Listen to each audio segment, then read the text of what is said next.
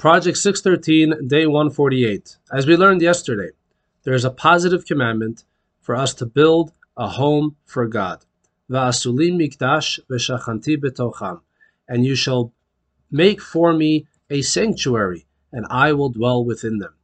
This is how God wants to dwell within the Jewish people, with a home in a specific place. And God communicated to King David that Jerusalem was the place where he wants to have a home. What is the purpose of this Beit HaMikdash, of this holy sanctuary? There were many miracles that happened there. It was a spiritual place, but its main focus was a place where we're able to serve God. And the service of God in the Holy Temple was primarily through offering sacrifices on the altar, the Mizbeach. Today we're going to learn two mitzvahs regarding the Mizbeach, the altar in the Holy Temple.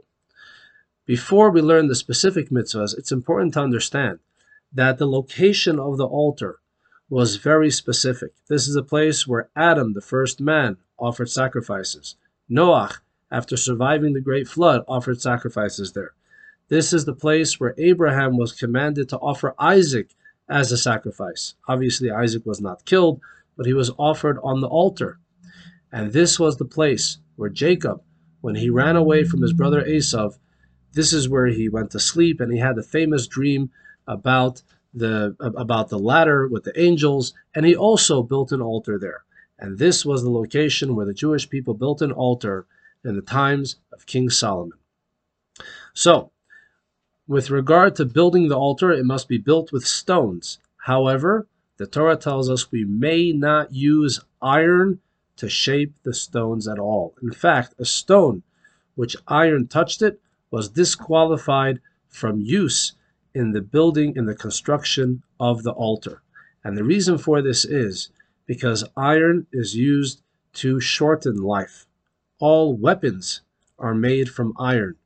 And the purpose of the altar is to prolong life, is to bring more life to the world. And therefore, it is inappropriate for iron, which is used to cut down life, to be used on the altar, which is meant to bring life to the world.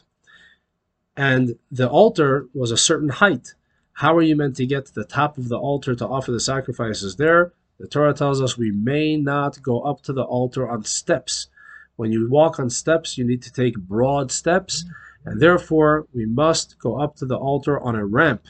When you walk on a ramp, you're able to do small, tiny steps, heel to heel. And this is the appropriate manner of how we are meant to ascend to the altar. We may not build steps, we must build a ramp. Thank you all for watching. More tomorrow.